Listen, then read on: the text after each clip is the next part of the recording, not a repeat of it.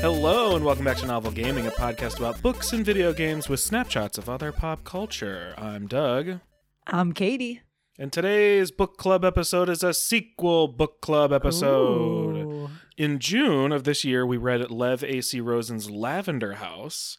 And this month, we read The Bell and the Fog, Rosen's second book in the Andy Mills Queer Private Eye series. Hell yeah. But before we return to the 1950s San Francisco, we got to check in on what we've been playing, watching, and thinking about. So, Katie. Yes. What you been playing lately? Yes. I still have been playing a lot of Baldur's Gate 3. Shocking. I know. Totally a surprise. Totally unexpected. But I also started a smaller RPG called a Super Mario RPG. Ooh. Yeah. So in November, they released the remake Yeah. of the 90s Super Mario RPG. And it looks like a cleaned up version of it. And it's pretty, I think, faithful to the original, like in terms of style. Mario does a lot of like pantomiming. Is that what? Pantomiming? Yeah. It does a lot of that, which is really funny. I forgot. I always knew it was like a delightful game, but I forgot how like truly funny and silly it is with these characters who like oftentimes we don't get to see a lot of personality. Like when we did our Super Mario Wonder video, we were like, oh my gosh, they're giving so much face, right? Like so expressive. And they're expressive in this game too, which is really cool to see. So been playing through as that, and I got to the frog. I forget if it's called Frog Town. That's what I'm calling it. Where you get to, I loved this as a child, where you could stop the tadpoles and like make music from jumping on them. Yep. And so I have been making music. Not great music, but I've been making music there, and it's pretty fun. Beautiful. It truly is. Yeah. I've been watching a playthrough of it, and that was the last thing I saw. Actually, was nice. the tadpole music task. Yeah. Which I believe was right after the shocking revelation you learn about one of your party members. I know. Totally a surprise. Never would have guessed it from how the character looks. Yeah. You know, it's who could have known? Devastating, truly. Yeah. That's awesome though. I eventually I do want to play the remaster one because it looks really nice. And it's been a while since I played the original one. So I'm glad that it's good. Yeah, and they did some like quality of life type of things. Good. And like fun new animations. So like when you level up, the other party members do like cute dances and kind of celebrate the person that's like leveling up. That's cute. And in battles now, there's kind of, so the battle system in Super Mario RPG has timing buttons. Yeah. Which is fun and engaging. And battles usually don't take a whole long time. So you can up a combo meter and then also up this like, I guess it's kind of like a limit gauge type of thing, like from Final Fantasy. Yeah. But instead of like unleashing a cool move all the time, it might unleash like a helpful item that absorbs a couple hits or something. Nice. So yeah, it's like a fun little roulette type of thing. Yeah. I love that kind of stuff. That's yeah, fun. just fun. Element of surprise. Yeah. What have you been playing? I have been playing a whole lot of Fortnite Festival. Whoa. Have you? So much has happened. Yeah, did you Fortnite. catch at all about what happened in Fortnite like a couple weeks ago? Loosely, there was some event, and then they announced there was going to be Lego Fortnite, Racing Fortnite, and maybe another Fortnite that I can't remember. Yes, so that other one you can't remember is Festival. What is Festival? So, it's a music game. So basically, Fortnite released 3 new modes of play that are not Battle Royale and have nothing to do with shooting people, which is fun. Hell yeah. And each one of the 3 things is kind of like, partnership isn't quite the right word. Lego is a partnership, but the other 2 I think were acquisitions of other companies by Epic, and so they're representative of other games. So there's the Lego one, and then there's one called Rocket Racing, which is kind of a crossover with Rocket League. And I think there's going to be some integration in some way where you might be able to bring stuff over from Rocket League or something like that. Cool. And the third one is Festival, which is a music game seemingly developed by, or in part by, Harmonix, which I think was the company that did Rock Band. So it's right. Yeah, so it's a music game with licensed music, and it looks just like Rock Band or Guitar Hero with the like fret that the notes come down. Yeah. It's like a game I've been craving for so long, and I've been playing so much of it. I love those like really simple rhythm games where it's just like hit the notes at the right time. Yeah, are the notes different buttons on the controller, or is it all just one button? Yeah, so it's different buttons on the controller or different buttons on the keyboard. I've been playing on my computer because clever. Yeah. I have played rhythm games on a controller, but I don't necessarily love it. And so I think it's probably easier on a keyboard. I haven't even tried it on the controller with Fortnite, but I've been using a keyboard. That's cool. Yeah, it's good stuff. Do you have a favorite song to play?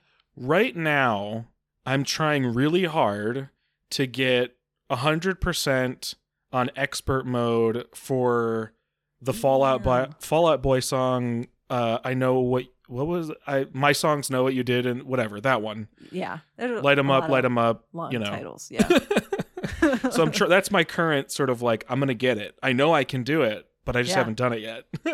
Hell yeah. Yeah, it's cool. The songs rotate basically daily. Cool. They'll like new ones will kind of rotate in and out each day. You can buy them so that they stick there, but like, I don't need to. Right. There's songs every day, you know. Yeah. So I've been enjoying it. It's good stuff, and you can play with friends. So if anybody out there wants to be in my band, who could that be? That's so cool. Is it free? Yeah. Damn. Wild. Yeah. All of them are, I think all of them are as free as Fortnite is, right? Like you can buy more stuff, or you can get like a battle pass to be able to access a little bit more, but no, I don't think it costs anything. Yeah. And here's an old person kind of question. Mm-hmm. Do I download Fortnite, or do I look for Festival Fortnite?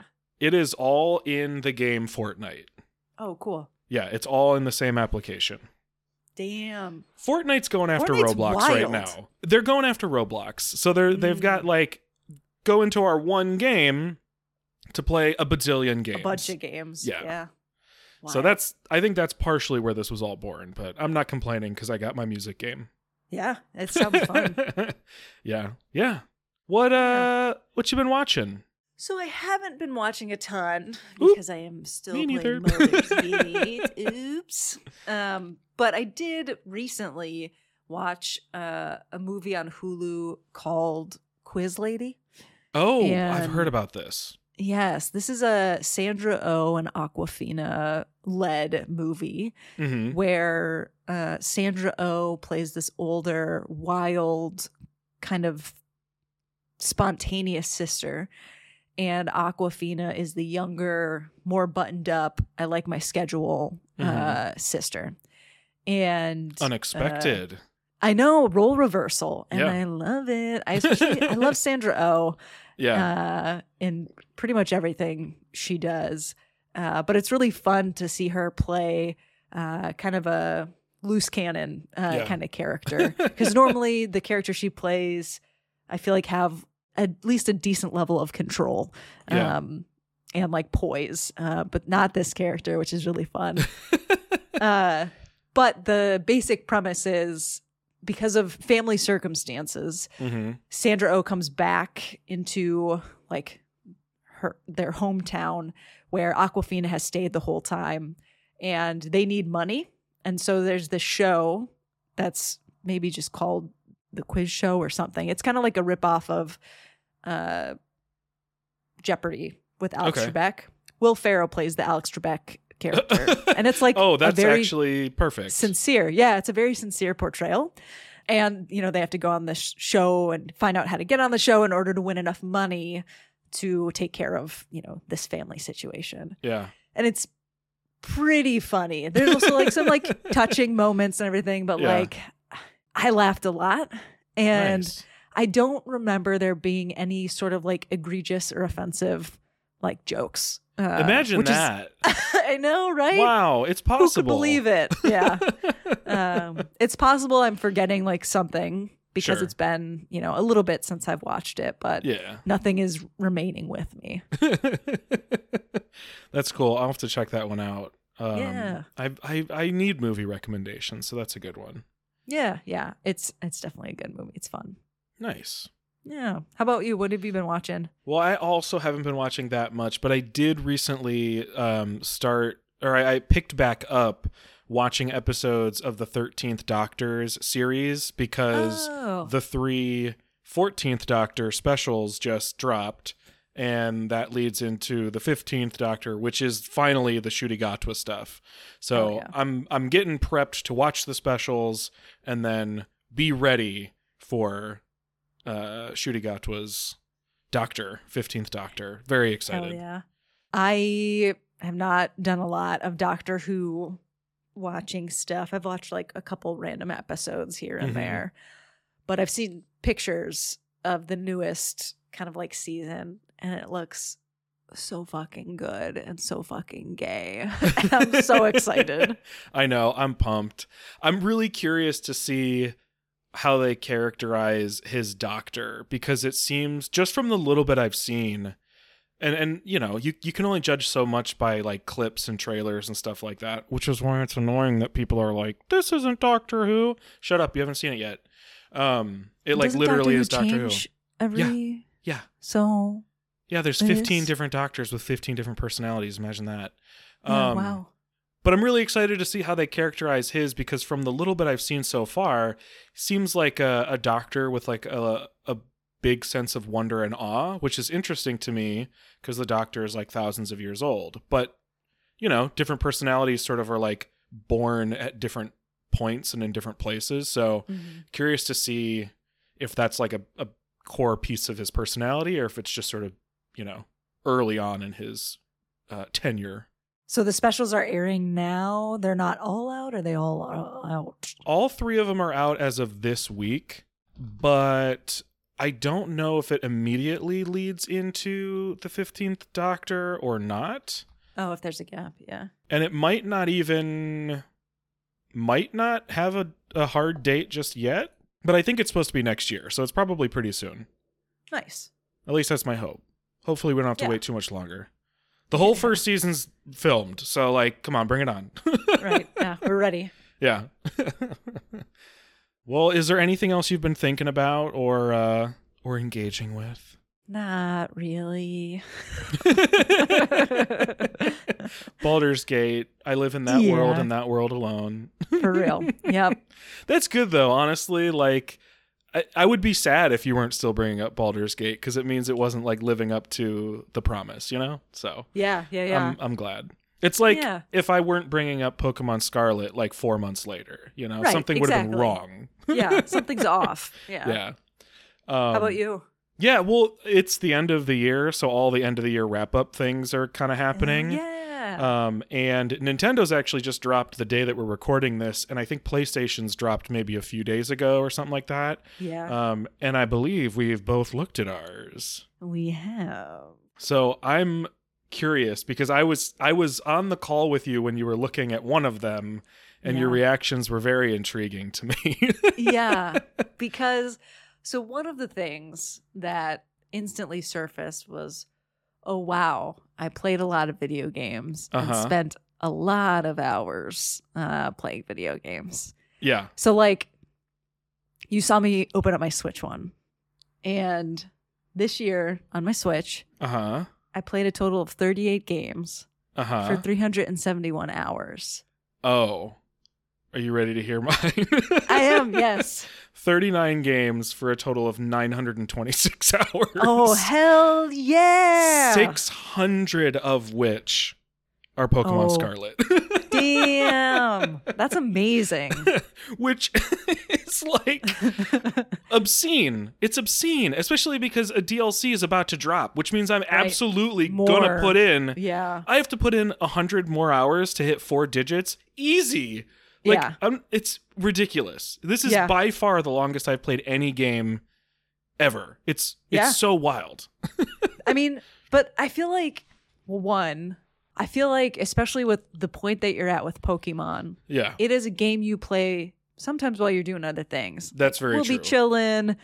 I don't know. I play it while I'm editing because it's like a pretty low sort of, like where I'm at in Pokemon, I don't really have to engage that much. Right.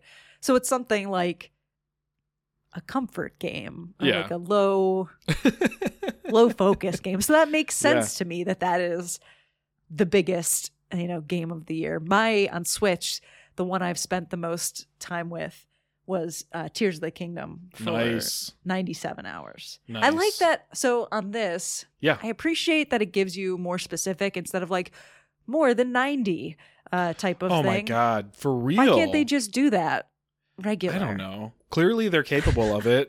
Yeah. They ran the report right here. Yeah, we got the report. Yeah.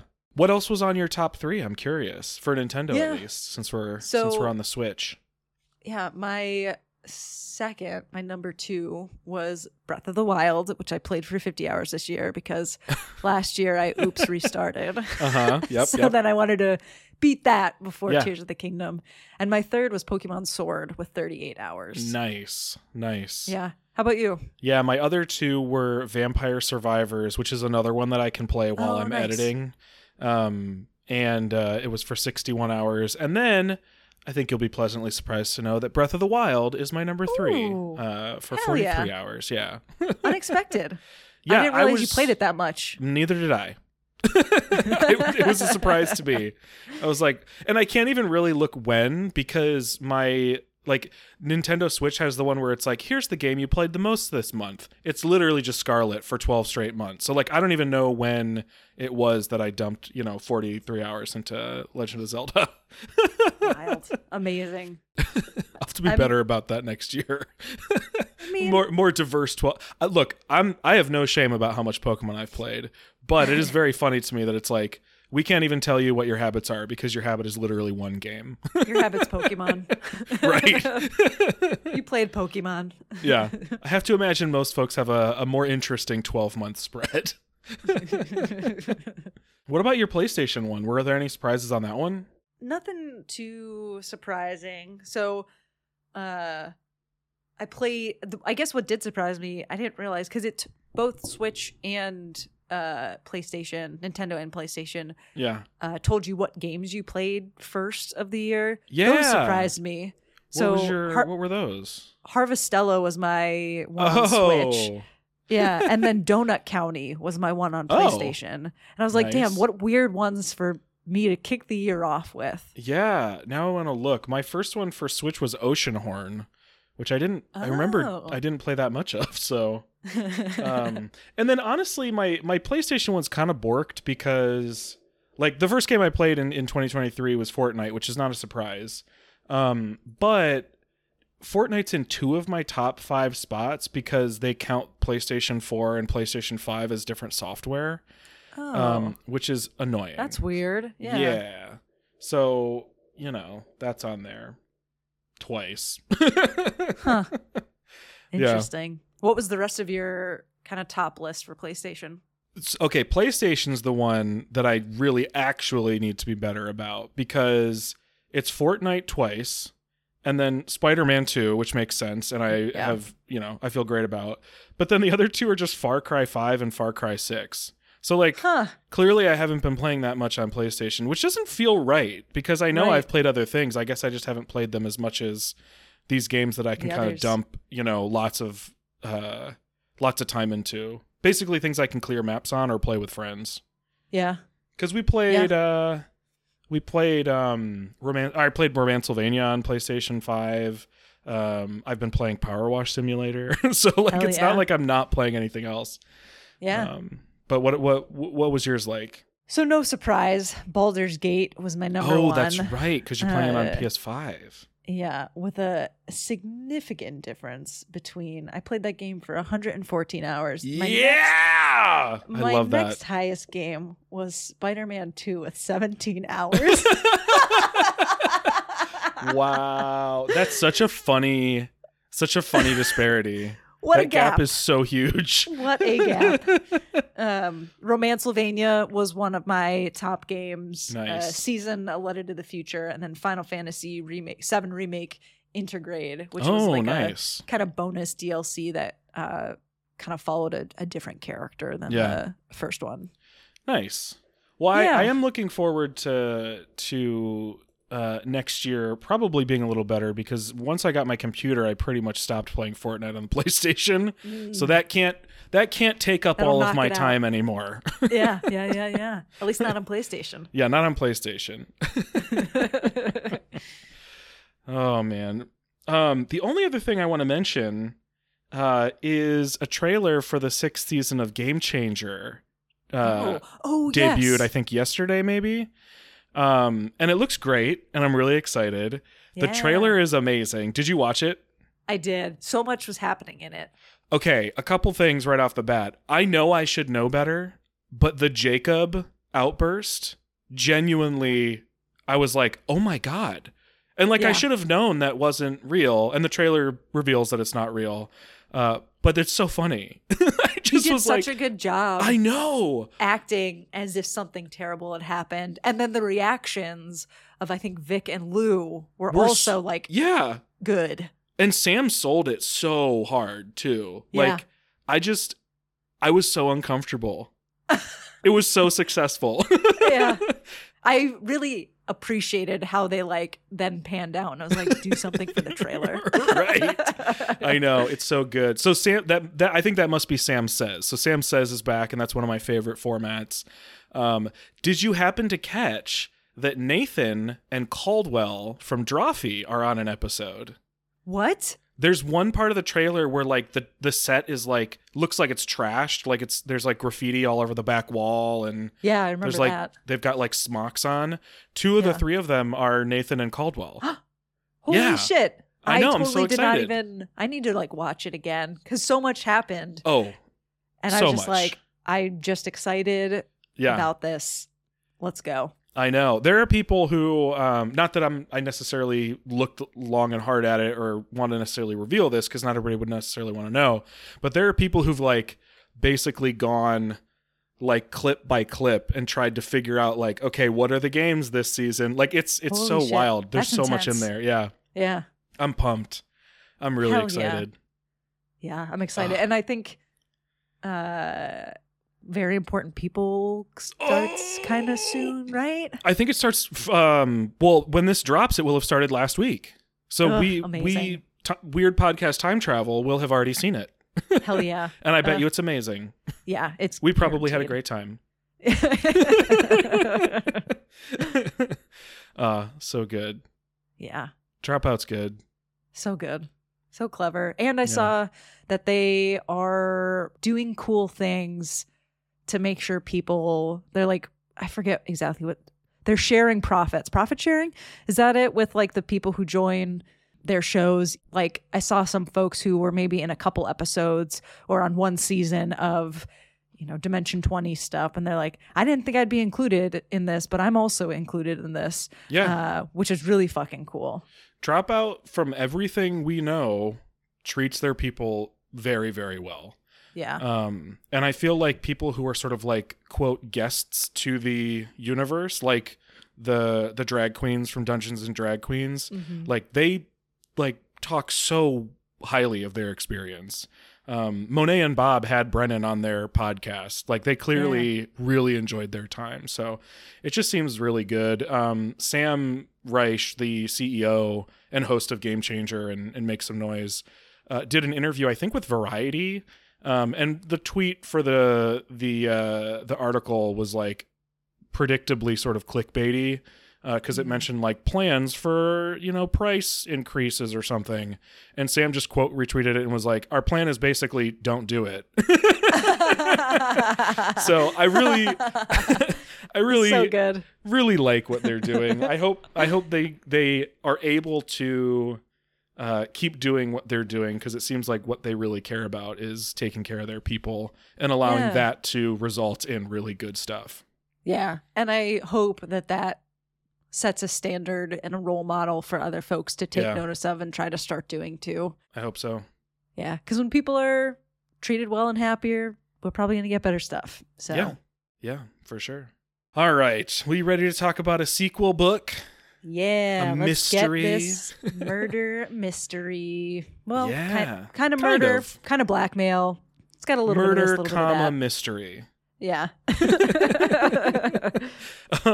So like I said at the top, we are talking about The Bell and the Fog by Lev A.C. Rosen, which is a sequel to Lavender House, which we read in June. It probably is obvious why I picked it. We enjoyed Lavender House enough that we wanted to read the next mystery. Dang, Doug, I didn't even get to ask you why. The audience asked, and I said, ha!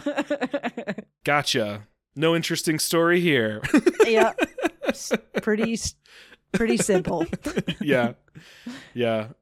I guess this is an interesting question to ask for a sequel, but how would you describe this book in one sentence? Even though it's a sequel, I think you could still read it without having read the first one and be fine. I think so too, actually. So I think a one sentence would be okay, like to describe. I think you get more context and know more if you read the first one, obviously. But with that in mind, I would say maybe the continued story of a gay detective, a gay private eye in the 1950s, navigating kind of queer culture and justice. Yeah. And what that looks like. What about you? I would say that it is about a gay ex-cop turned private eye who is trying to regain the trust of the queer community back after enabling raids on queer spaces. Yeah. I think those are two sentences that get at stuff. Yeah. And there's murder and blackmail and all kinds of shady characters and cool queer spaces and a big cast. And I think, not to get ahead of myself, a better sort of conclusion on the reveal than maybe the first one had. I was nervous at some points during the book, which we could talk about more when we get into full discussion and spoilers and all that kind of stuff. But yeah. Well, speaking of spoilers, we're talking about a mystery book, and we will spoil things. Probably pretty early. I don't know that there's going to be much spoiler-free talk on this one. So if you are interested in this or you like mysteries and want to find out for yourself, definitely read the book. It's not very long. It's a quick read. I think it kind of flies once you get into it. So spoiler warning, spoilers ahead. Yeah. And I'd say we've started doing this where we say, here are some of the like potentially heavier things that come up. And so there is obviously like homophobia. There are police raids, though not as much, I would say, violence as the first one. And then I don't know how to give this without it being maybe a minor spoiler. So minor spoiler for this like content, but the blackmail is like sexual photos. So like some of that like kind of I think that's cool. fair. It's like premise. It's like sets up the mystery, you know? Yeah. Yeah, definitely some unsavory business going on. Yeah. Okay, well, let's get into it. Did we say murder in the I think we part? said There's murder. Probably said not murder in the enough. like heavy part, but we certainly There's said murder murder. too. Yeah. Okay, well, I guess we'll just start with the protagonist. Were you excited to be back in private investigator Andy Mills' world? In the world, yeah, totally. I feel like in this book, he is better. I like him better than in the first one. How about you? Yeah, I mean, I think that makes a lot of sense, right? Because in the first one, I think he was still sort of figuring out how he makes that transition from being an ex-cop to whatever is next. And this book starts off with the what is next, The first book ends with him establishing his new career, or his new vocation as a private investigator for queer folks. And this book, we actually get to see that happening. And he's like actively trying to make right with an entire community that he feels like he's wronged for 7 years at least. And so I think naturally he comes across as a much better person. Yeah.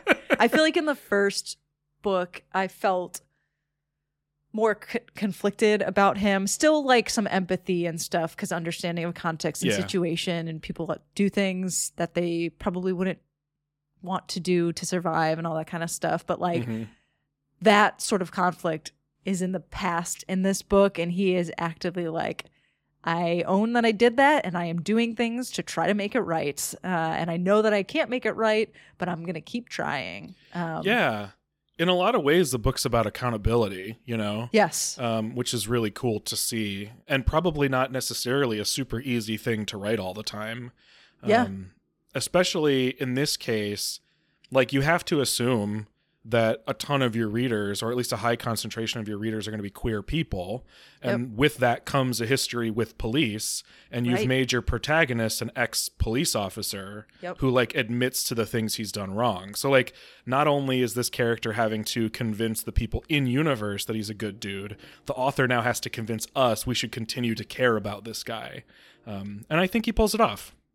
Yeah, I definitely was way more invested in him as a character in this. And I think too, like part of that accountability piece, like during this story, he's actively talking to other people, James, for instance, who were in a similar, or are still currently in a similar situation where they are perpetuating and kind of within the system that openly is violent towards LGBTQ plus folks. And so I feel like I remember them having a conversation where Andy was like, but how do you make peace with it, type of thing? Like, how are you still in it? Yeah. When you know what it does.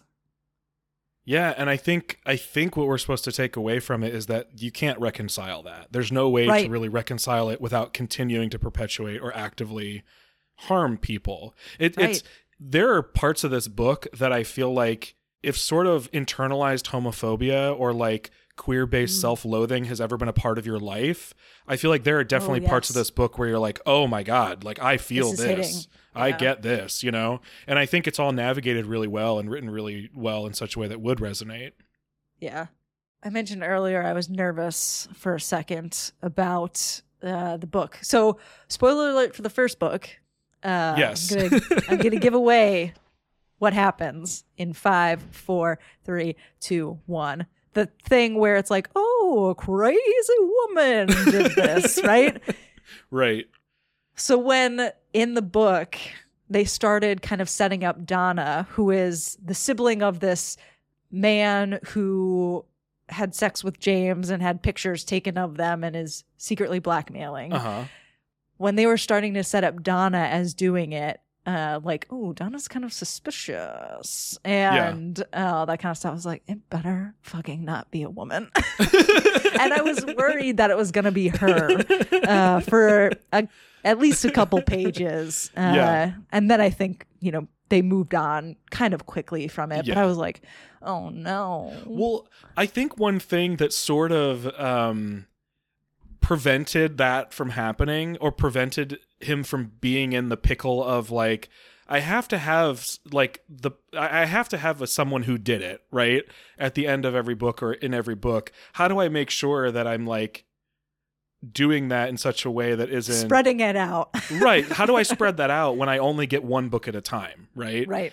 And I think this book did a really great thing where there isn't just like one person doing it. It's a bunch of people's actions together that create this bad scenario. So there is like, now by the time you're done with the second book, you have the one crazy hysterical mother who did it, right? But then you also by the second book have, these two young twins, one who's a woman, one who's a man. You have this older gentleman, you have like this weird like middle-aged like buff dude. Like you have a pretty big spread of people that have all been sort of bad over the course of 2 books now. It's not spread evenly over the 2 books, but I do think it was a good idea to maybe involve more people in the crime. Yeah, I think so too. And like to have it be like, so there's this inciting incident, but because of, so the blackmail right, is kind of like the thing that sets everything off. So that is the thing that at first Andy is like, okay, I'm going to solve this. And as I'm solving this, I'm getting other threads, but I'm not getting paid for those. So let me try to stay in my lane and just solve this thing. And then because it's a mystery book, obviously it can't stay like that. So all these other things as a result of the blackmail start to happen. So like, whoa, Donna gets murdered pretty quickly, I'd say. And then, who murdered Donna? And it's now in front of Helen's place. So is Helen killing people? And it's like, oh no, Helen's not killing people. But did Helen kill people in the past? Well, maybe. And so it's like everybody in this book besides Lee, shout out to Lee for being pure. Hell yeah. And like a community leader, everyone has done something that is terrible to the queer community. Yeah, it is interesting, especially when you're writing with primarily queer characters. Yeah. It's good to spread it out a little bit because then you don't run into the situation where it's like, it's only queer, women who are the bad guys. Although in the first one, wasn't it like the one straight character in the book? She was, straight. Which that part's fine. Whatever. It's just give her a better motive. Yeah, totally. But yeah, I mean, I was impressed with Rosen's ability to weave so many things together because the fact that Andy is presented with this blackmail job that spirals into other things that he knows he shouldn't get involved with, but does. I mean, that's one, it's just part of his job versus not his job. But like, it's also wrapped up in his sort of, I'm trying to make right and I'm trying to no longer be an inactive bystander. So somebody has wronged this queer person. Do I not pay attention to it because I'm not getting paid for it? Or is it just the right thing to do? He pretty much always chooses the right thing to do, which is good. But then that's interwoven with like his past and his ex, who's the person who initially brings the photos and blackmail to him. Messy. It's very messy. Him and his friends are messy. So here's okay. If for some reason you are listening to this and haven't read the book, one, I really do recommend it. So go read it. But just to set things up very, very briefly, Andy's ex from like at least 7 years ago, from when they were in the Navy, comes into his now newly established private eye office and says, "I'm being blackmailed by this kid, basically. Help me, Andy, strong man. Right, help me. And so they find basically like where the pictures were being taken, but then the kid that's referenced is missing. You mentioned Donna ends up being dead. Like it's just like this big wild thing that spirals into basically going all the way back 7 years to his messy friendships. It's just nuts. Yeah. Cause like every time I felt like I was getting close to like, this is the resolution. Yeah. There was another fucking reveal of something happening. I know.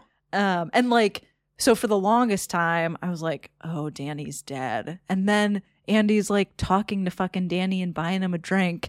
And then 5 minutes later, Danny's dead. So like, truly. Like there's so much happens. But I was able to keep up. I feel like with that much stuff happening, you run the risk of like it being like overly convoluted and just sort of like like impossible to keep up with. But like I said, I thought it was like a quick read and a smooth read. So I mean, he does a good job, keeping you along for the ride. What did you think of James? And did you go on like a journey with James at all, or were you? I guess. Let's discuss James. So I am Team Jean. And so when James came in, I was like, oh gosh, here we go. They've got history. He disappeared without saying anything. Like, James doesn't seem good for you, Andy. Right. You have moved on. James has not moved on. And so I didn't fully trust James. I don't think I expected him to be capable of plotting murder years ago. So that was a surprise. I know, because it was weird, because there were a couple, was it Helen, the other friend, would occasionally be like, James is dangerous. And like, James as a reader, I'm good. like, I don't necessarily trust James, but like, dangerous feels like a strong word. Yeah. I mean, it might be like a messy X situation. He might not be right for you, but dangerous seems like it's a big accusation. Yeah. So when James came in, and then when James was like, help me, you sexy detective. He didn't say that. But I was like, I want Jean to happen. So James, you need to move on. Yes. Also very team Jean for sure. Yeah. I immediately was like not here for James, because the whole like James ghosted me and I've been dealing with that, and now James is back and is like, we can just pick back up. It's like, oh yeah, excuse me. Yeah. Fuck off. Yeah. But I also was not expecting, one, for James to have plotted a murder in the past, and two, was not expecting James to be part of the whole fucking blackmail plot. Yeah. Like, not the initial blackmail plot, but basically like he folded himself into it and basically was just like, I will also blackmail someone. Yeah. I see how well this worked. What if I did it to somebody who has more power than me in the fucking military, who is essentially my supervisor? Yeah, what an absolutely cocky thing to do. To go to a private investigator to solve your blackmail problem, but then fold yourself into the same blackmail scheme and think that he's not going to figure it out. Not going to get caught. Yeah. Yeah. It's not like because it's not like he even impersonated or like copied the plot and did it somewhere else. It's like he literally just like stole from the plot. I'm going to take a couple photos. Yeah. I'm just going to take some of this evidence that I'm giving to you to solve my problem. Yeah. That was genuinely a huge surprise to me. Make another problem. Yeah. Yeah. Yeah. It's a lot. Yeah. James was a terrible dude by the end. Yeah. Really hope we don't ever see James again. There's no reason to. I would not like to.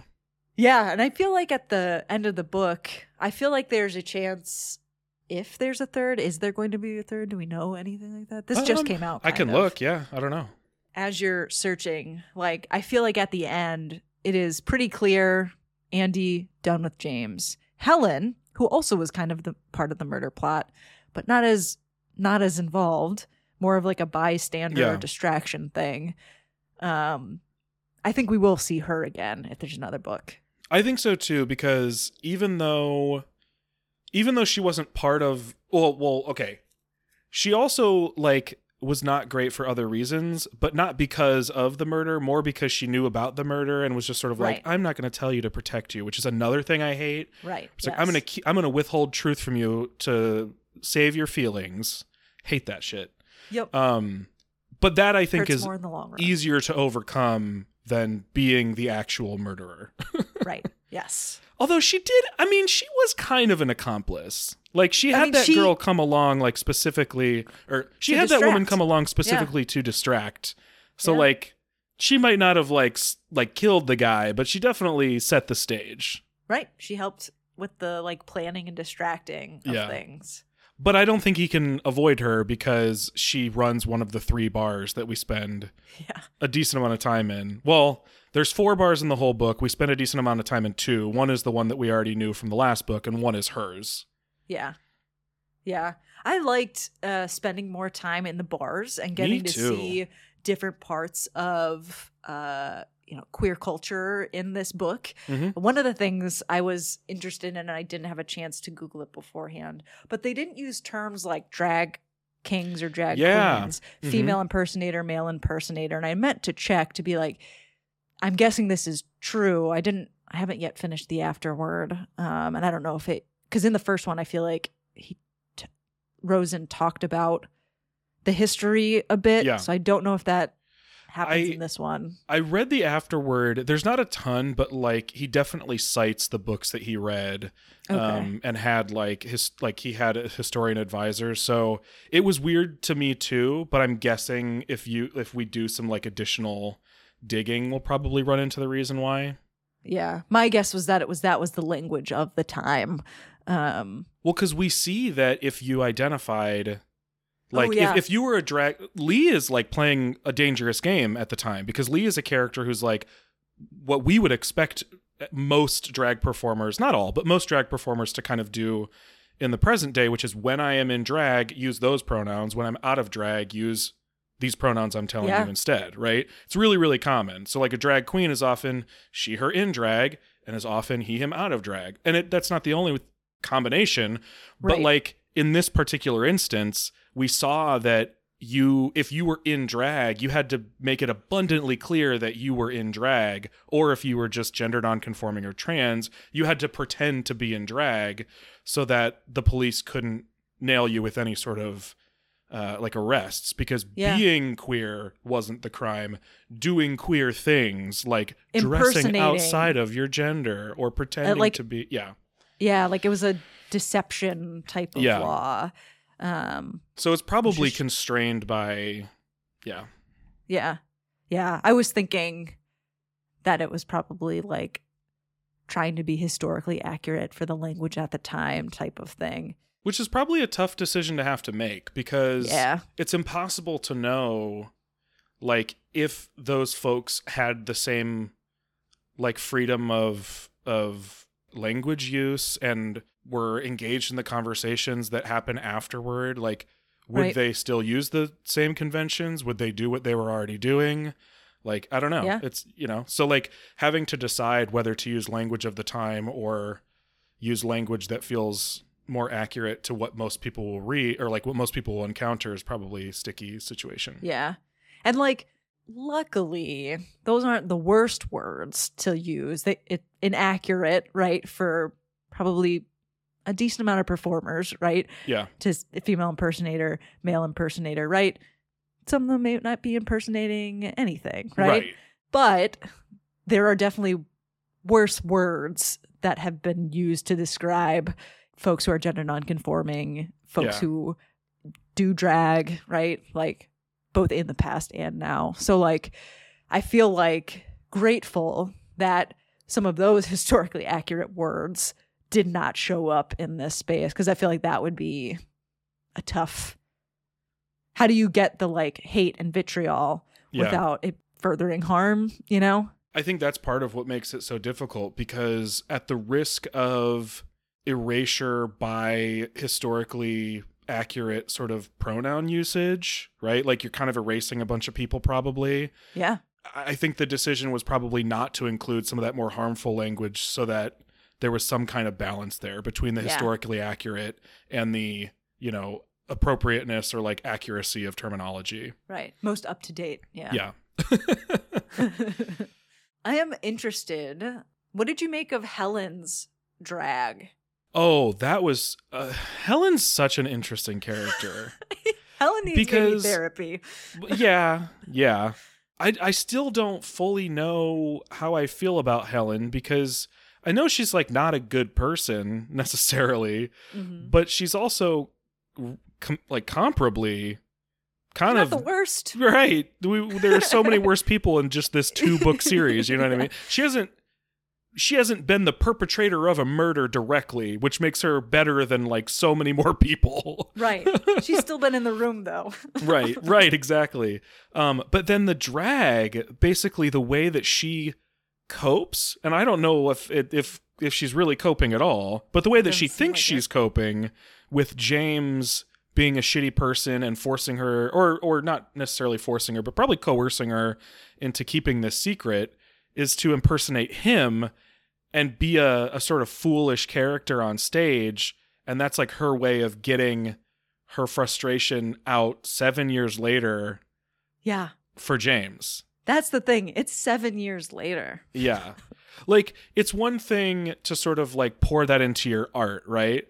But to literally like name yourself after this person, do your makeup to resemble this person, and then do that for 7 years. Yeah. Andy walks in and is like, holy shit, is James singing right now? Yeah.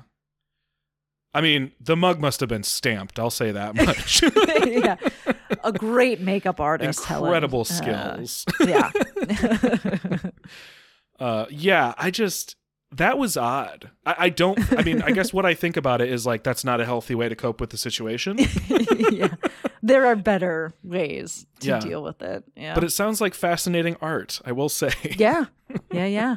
Singing those sailor songs. Yeah. I do love how much drag and performance, like stage performance, we get to see.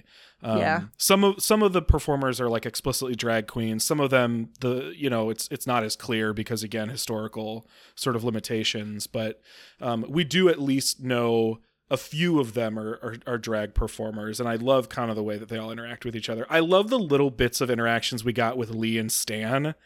So funny. Yes. Like, because Lee is like you said, kind of like the purest person in the room. Jean's pretty pure, actually. I don't think Jean's ever... Did Jean do anything? I don't think so. No, I don't think so. Just patched Andy up and then kissed him. Yeah, nothing wrong with that. Or got kissed. Yeah. Both. Yeah.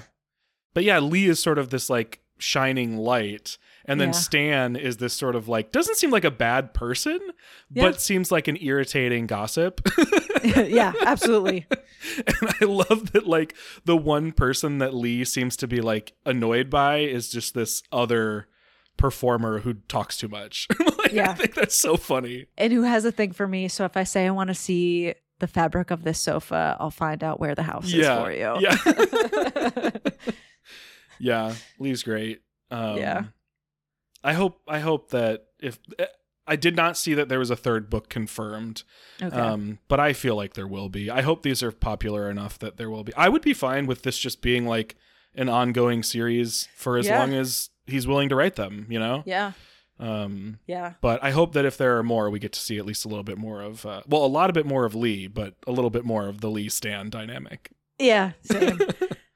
And I liked too, this isn't as fun as that dynamic, but I liked when Lee went to, was it Shelley's?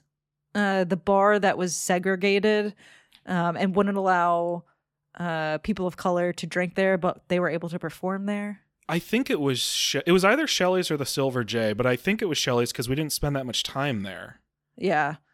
So I liked the interaction between Andy and Lee when Andy was like, "Oh, you can't go in there?" And Lee was like, "Cut the shit. Like, you know exactly what is happening here. Like, don't play coy." Like, I really appreciated that like interaction. Yeah, because basically what she was saying was like, don't care only when I'm around.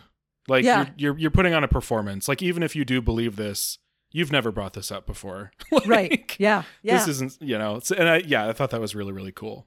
Yeah. And I'm excited that Lee is, there's so much I love about Lee, right? Yeah. The like performance of it all, the like community connections to people all over, like in all the different bars. Lee has a connect and can like get you to talk to whoever you're looking to talk to. But also Lee fucking loves mysteries. Oh my god. So it's just like, I want to be involved. I know. And so if you want me to make this connection, you've got to talk to me about what's happening. I love it.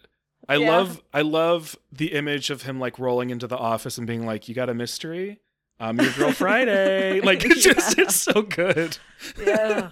I love that. I love that so much. And then we see it's not even just with Andy, because at the end of the book, Andy gives advice to that college student to be like, "Hey, if you want an in, just tell Lee that you helped me out with a mystery." And Give Lee will some details. Absolutely cozy up to you. So funny. I feel like I feel like this book establishes that in further stories, Lee will have to be a main cast member. Yeah. Which I'm very excited about. Yeah, me too.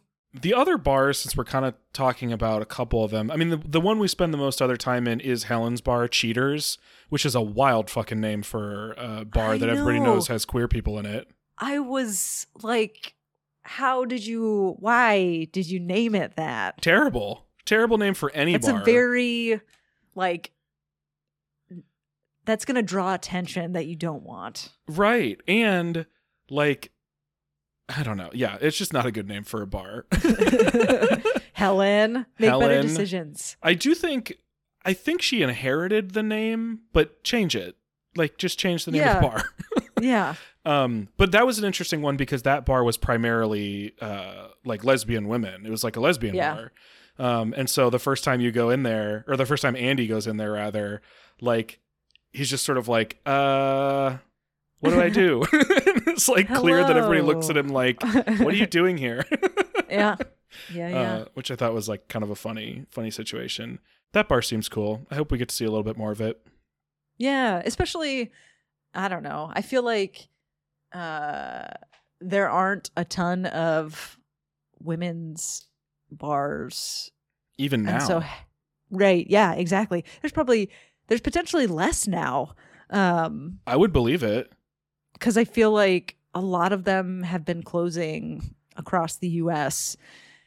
And so it was cool to like kind of see inside that space. And like, I don't know, it was also cool and sad the different ways the different bars would handle like, oh, there's an incoming raid. What is the signal? And how do we make sure that, okay, now we need to switch partners, everybody super quick and pop on our, I'm a woman or I'm a man badge. Oh my gosh. Type of thing. Like am so grateful for the folks who came before us. Who lived through that. What a terrifying time. I can't imagine. Yeah. Like, I absolutely take for granted that I can just like walk down the street, go to a gay bar, and not worry about getting punched in the face by a police officer. Right.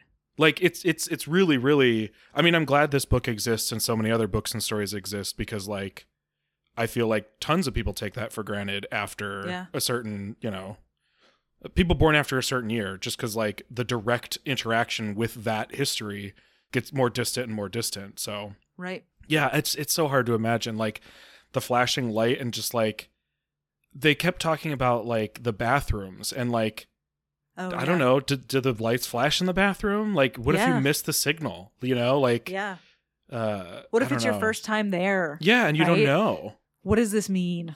Right. Do you get a download if, like, if Elsie doesn't recognize you? Like, right. I hope there's someone there who's like, oh, you seem new. Let me tell you what's up.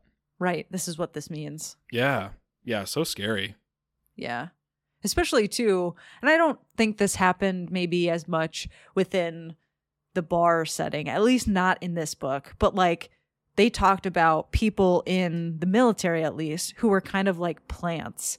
So their job was to do gotchas. I'm going to pretend I want to have sex with you. And then when you... Not even pretend. They would. I do want to have sex with you. They made it clear in this book that they just would have sex with people and then be like, whoa, look at this deviant over here. Gay. And I know they're gay because I had sex with them. Yeah, but I'm not.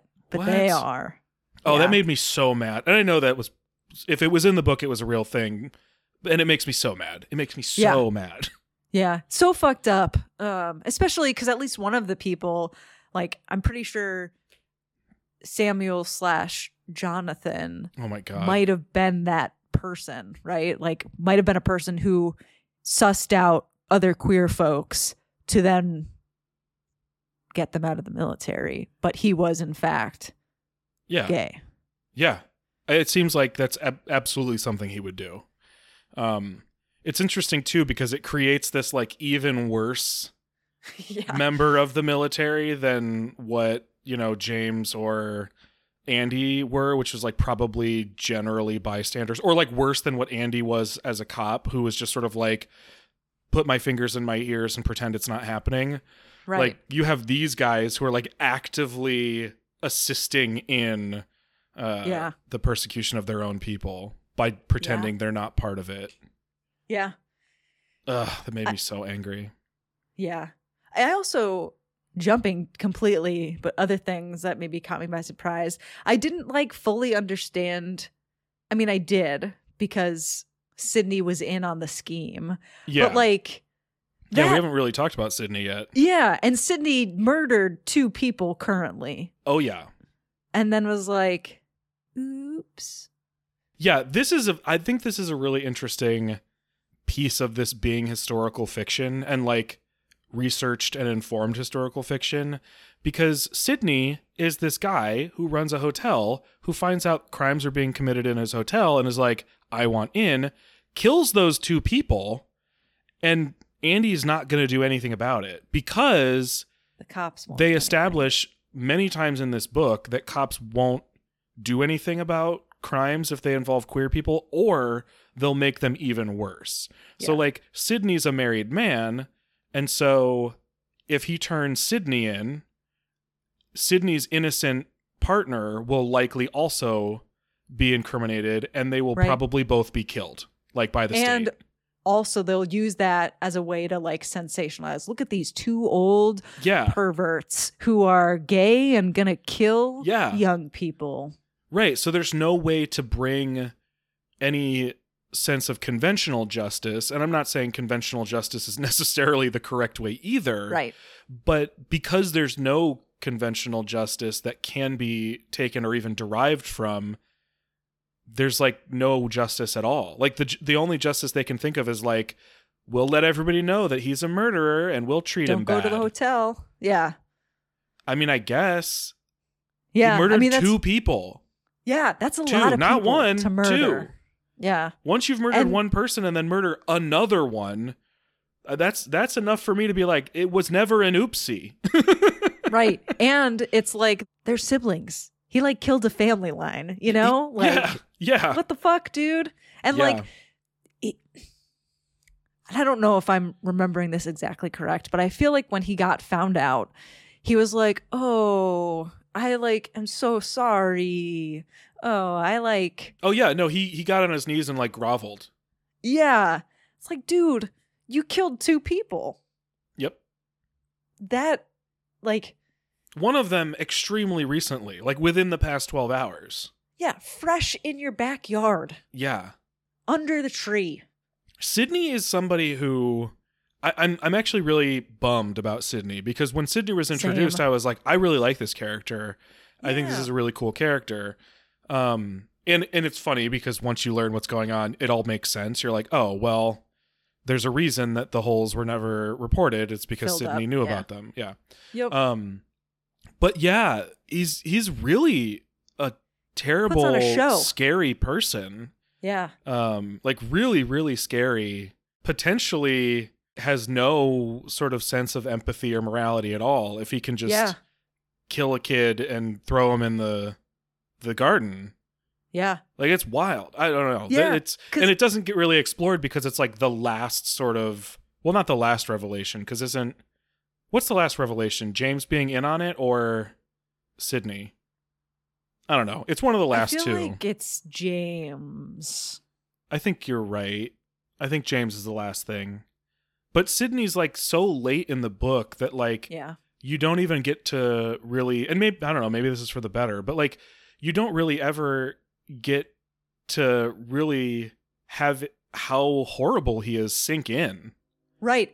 As we're talking, I'm like realizing how much of a show he was putting on throughout this. So like to be this person who's like, oh, I have this hotel and, you know, I try to keep a safe place for folks to be able to come and have gay sex and hang out with each other and like have queer folks be able to be together in a way in this space that they can't be outside of this space. And I'm going to do my best to like, you know, protect that.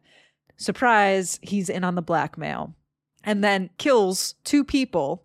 And then when you talk to him again later, when Andy is talking to him, it's this like, oh my gosh, I'm like so sorry.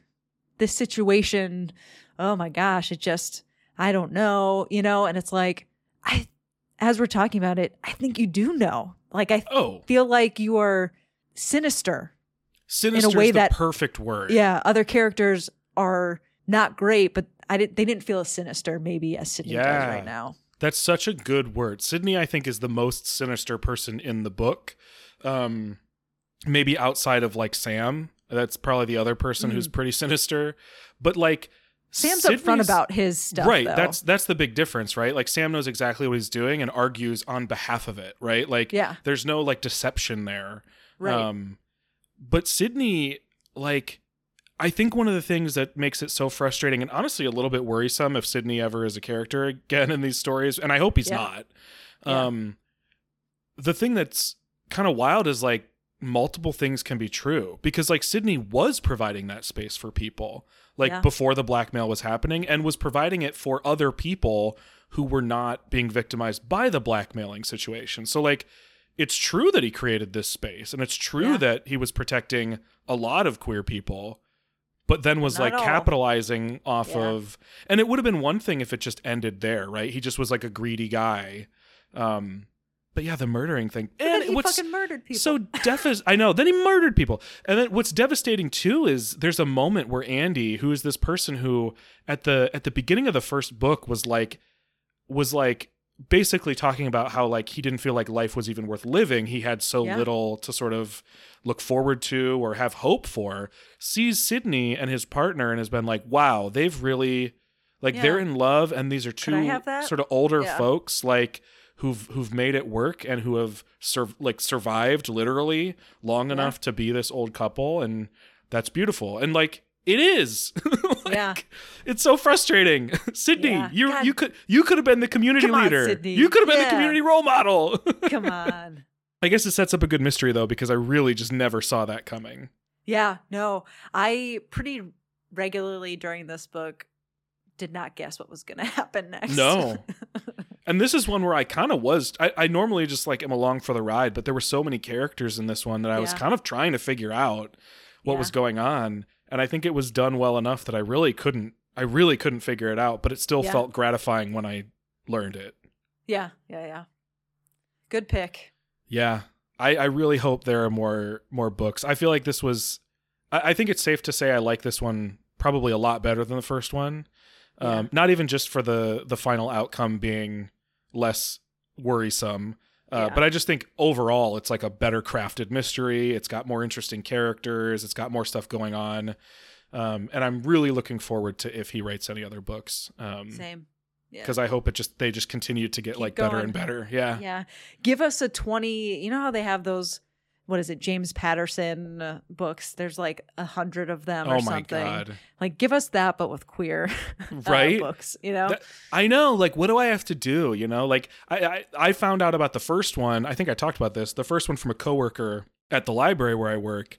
And that same coworker tells basically everyone about this book. And I'm like, I think I also need to be that person. Yeah. Like I want everyone to read and buy this book so that we can get more of these Andy Mills mysteries, and sort of cynically like that publishers realize there's money in that, you know? So then we get other more queer mysteries and other queer series and stuff like that. Hell yeah. Thumbs up, it sounds like. Thumbs up. Definitely. Same here.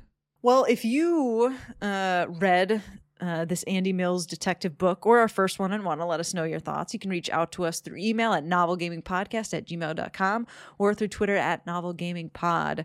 And thank you for listening to this. And if you enjoy what we do, you can rate, review, subscribe to Novel Gaming wherever you listen to your podcasts. And be sure to check out our good collective, the Glitterjaw Podcast Collective, for other cool queer podcasts. We would all be super grateful for it. And there's a lot of other cool stuff out there. So we'll be back next year. Whoa. Yeah, wild, with a new episode. Hell yeah. See you then. Bye.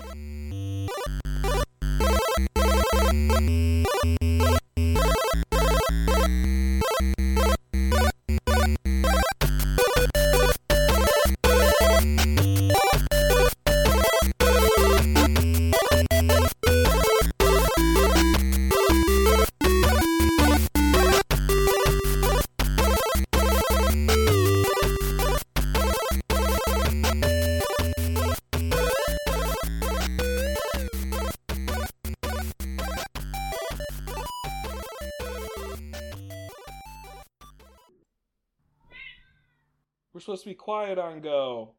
He was saying go in cat. Well, thank you.